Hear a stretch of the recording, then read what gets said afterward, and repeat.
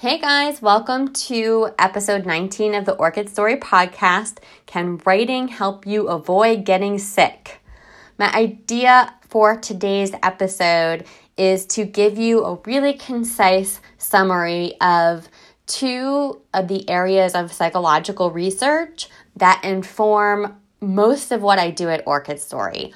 And I've talked about this in the past, but I recently put an article up, Writing as Therapy, on my blog and worked hard to make it as tangible and digestible as I could. And I wanted to bring it to you here on the podcast in case you haven't had a chance to visit my blog and read it there, or because it's always nice to hear things in audio format too.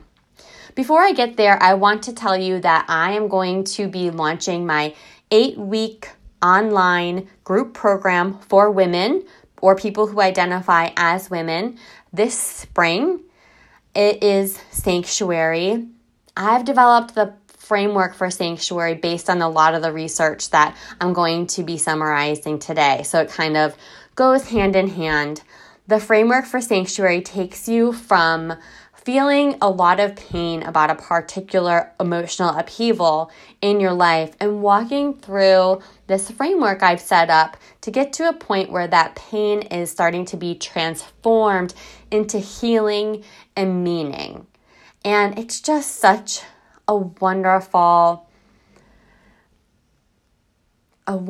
way for us to connect and hold space for each other's stories and kind of riff off of each other. The community element is really important to me for Sanctuary. So if you are interested, it's only for people who are willing to share of themselves in a group setting. Again, it's online. It's really easy to access. And it's just some of my favorite work that I've done. So I encourage you to go over to the website and check it out at orchidstory.com/sanctuary. You can sign up to be on the first to know list. There's only 8 spots and I've had some interest already. So if you are interested, get on the first to know list so you can make sure you sign up right away when the cart opens. In conjunction with Sanctuary, I'm creating something new and free. So before I launch Sanctuary, I'm going to deliver something that is still in the works to you all that you can learn from and grow from, and that is free. So it's not going to be as in-depth as something like the Sanctuary program, but it'll be a great way for you to work with me and find out what I'm all about. Details for that will be coming soon. Make sure you're signed up for my newsletter list so that you can hear all about that. Okay, so let's move on to what I want to talk about today on the podcast, which is these two areas of psychological research, like I said, that kind of underpin most of what I do and talk about and write about and teach about here at Orchid Story. They are, and I've talked about them before, they're narrative identity and expressive writing. And they kind of meet and overlap, and some of the researchers are the same in both of these topics, but I want to give you a concise overview of it because it's so interesting and I find this research to be really empowering.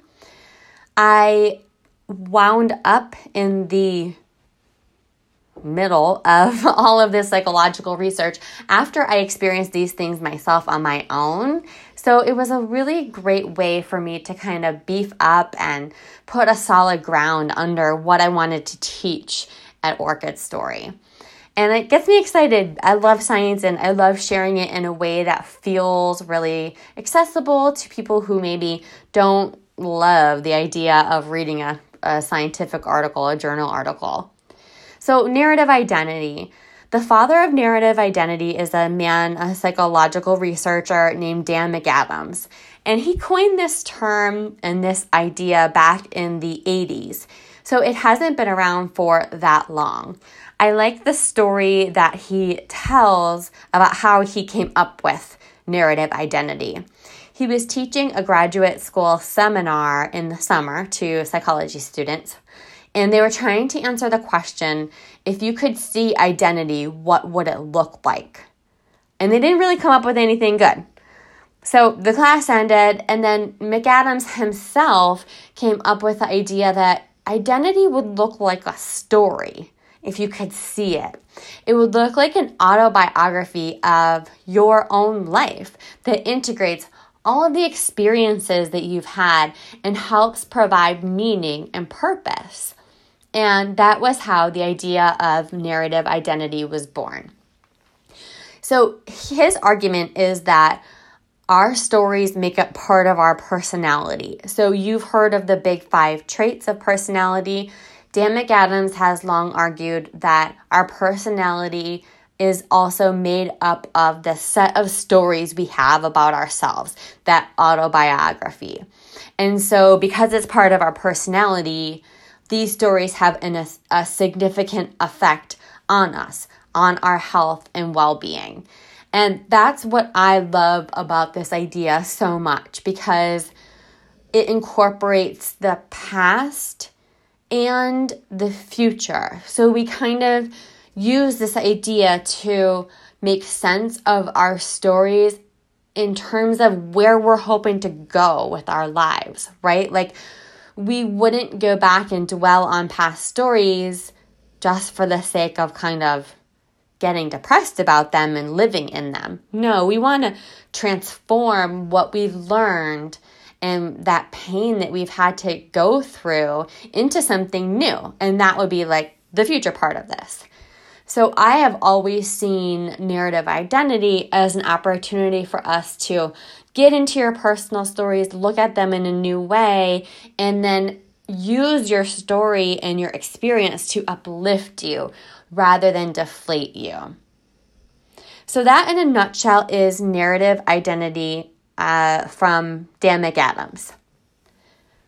Very closely aligned is the subject of expressive writing. And I'm actually reading a book by the man James Pennebaker, who started the whole idea of expressive writing. He started, and this goes back to the 80s as well. James Pennebaker first started what he calls expressive writing, which is writing in its like simplest form, is writing for 15 minutes a day for 4 consecutive days about an upsetting emotional upheaval in your life. That, in a nutshell, is expressive writing. So you know right away that I don't teach that specific prescription.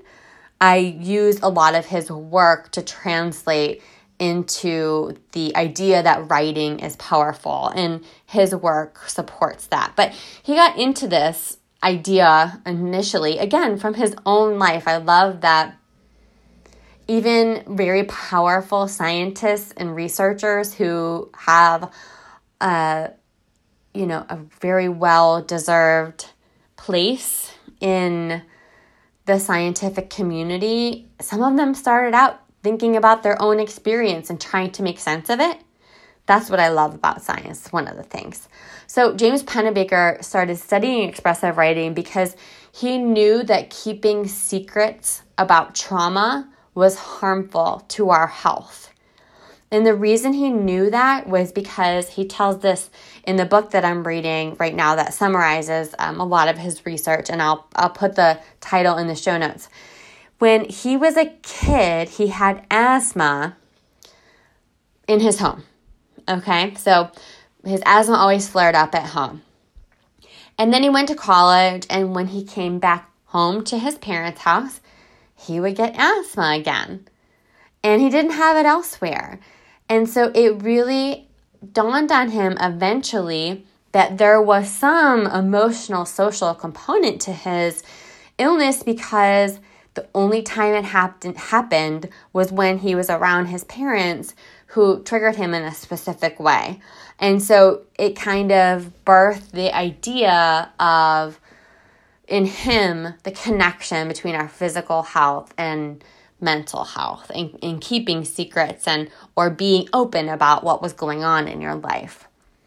So in the first study in 1986, Pennebaker had students, again, this started in college students. So some of the initial findings that I talk about were identified in college students. And so you might say, well, I'm not a college student. Like, does that really apply to me? There have been a lot of other studies that have replicated the findings, and then there are some that have not. So this is not like a cold, hard, fast. If you write for 15 minutes a day for 4 consecutive days, you will have improvement in your mental health.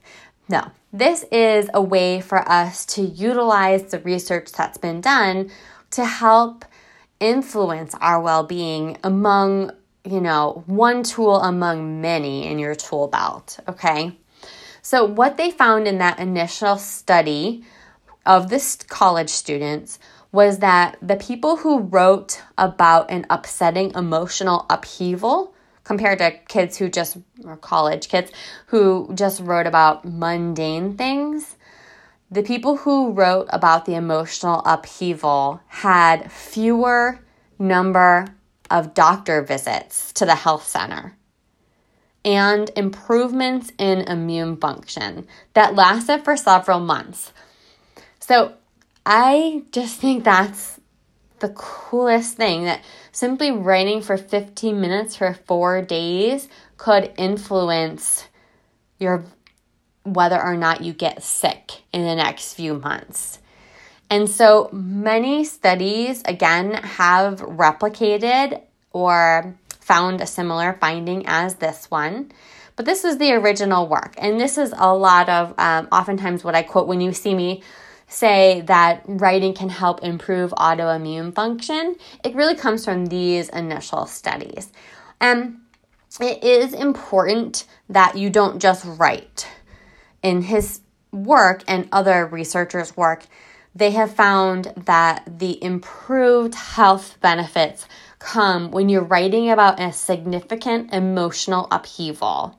Okay, so that's critical. That's why I always say we can't write around the pain. We can't ignore the pain. We have to address it. We have to look at it. We have to kind of form it like Play-Doh almost in our writing and see what's there and turn it around. And that really has been verified in the expressive writing literature.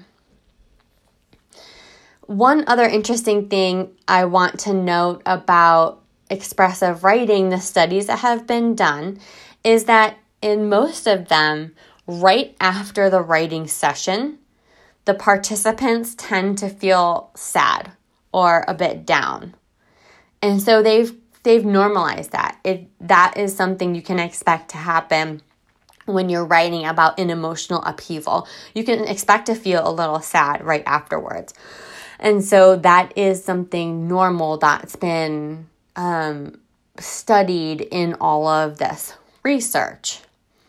I wanted to run through quickly the other health benefits of writing your story, of expressive writing.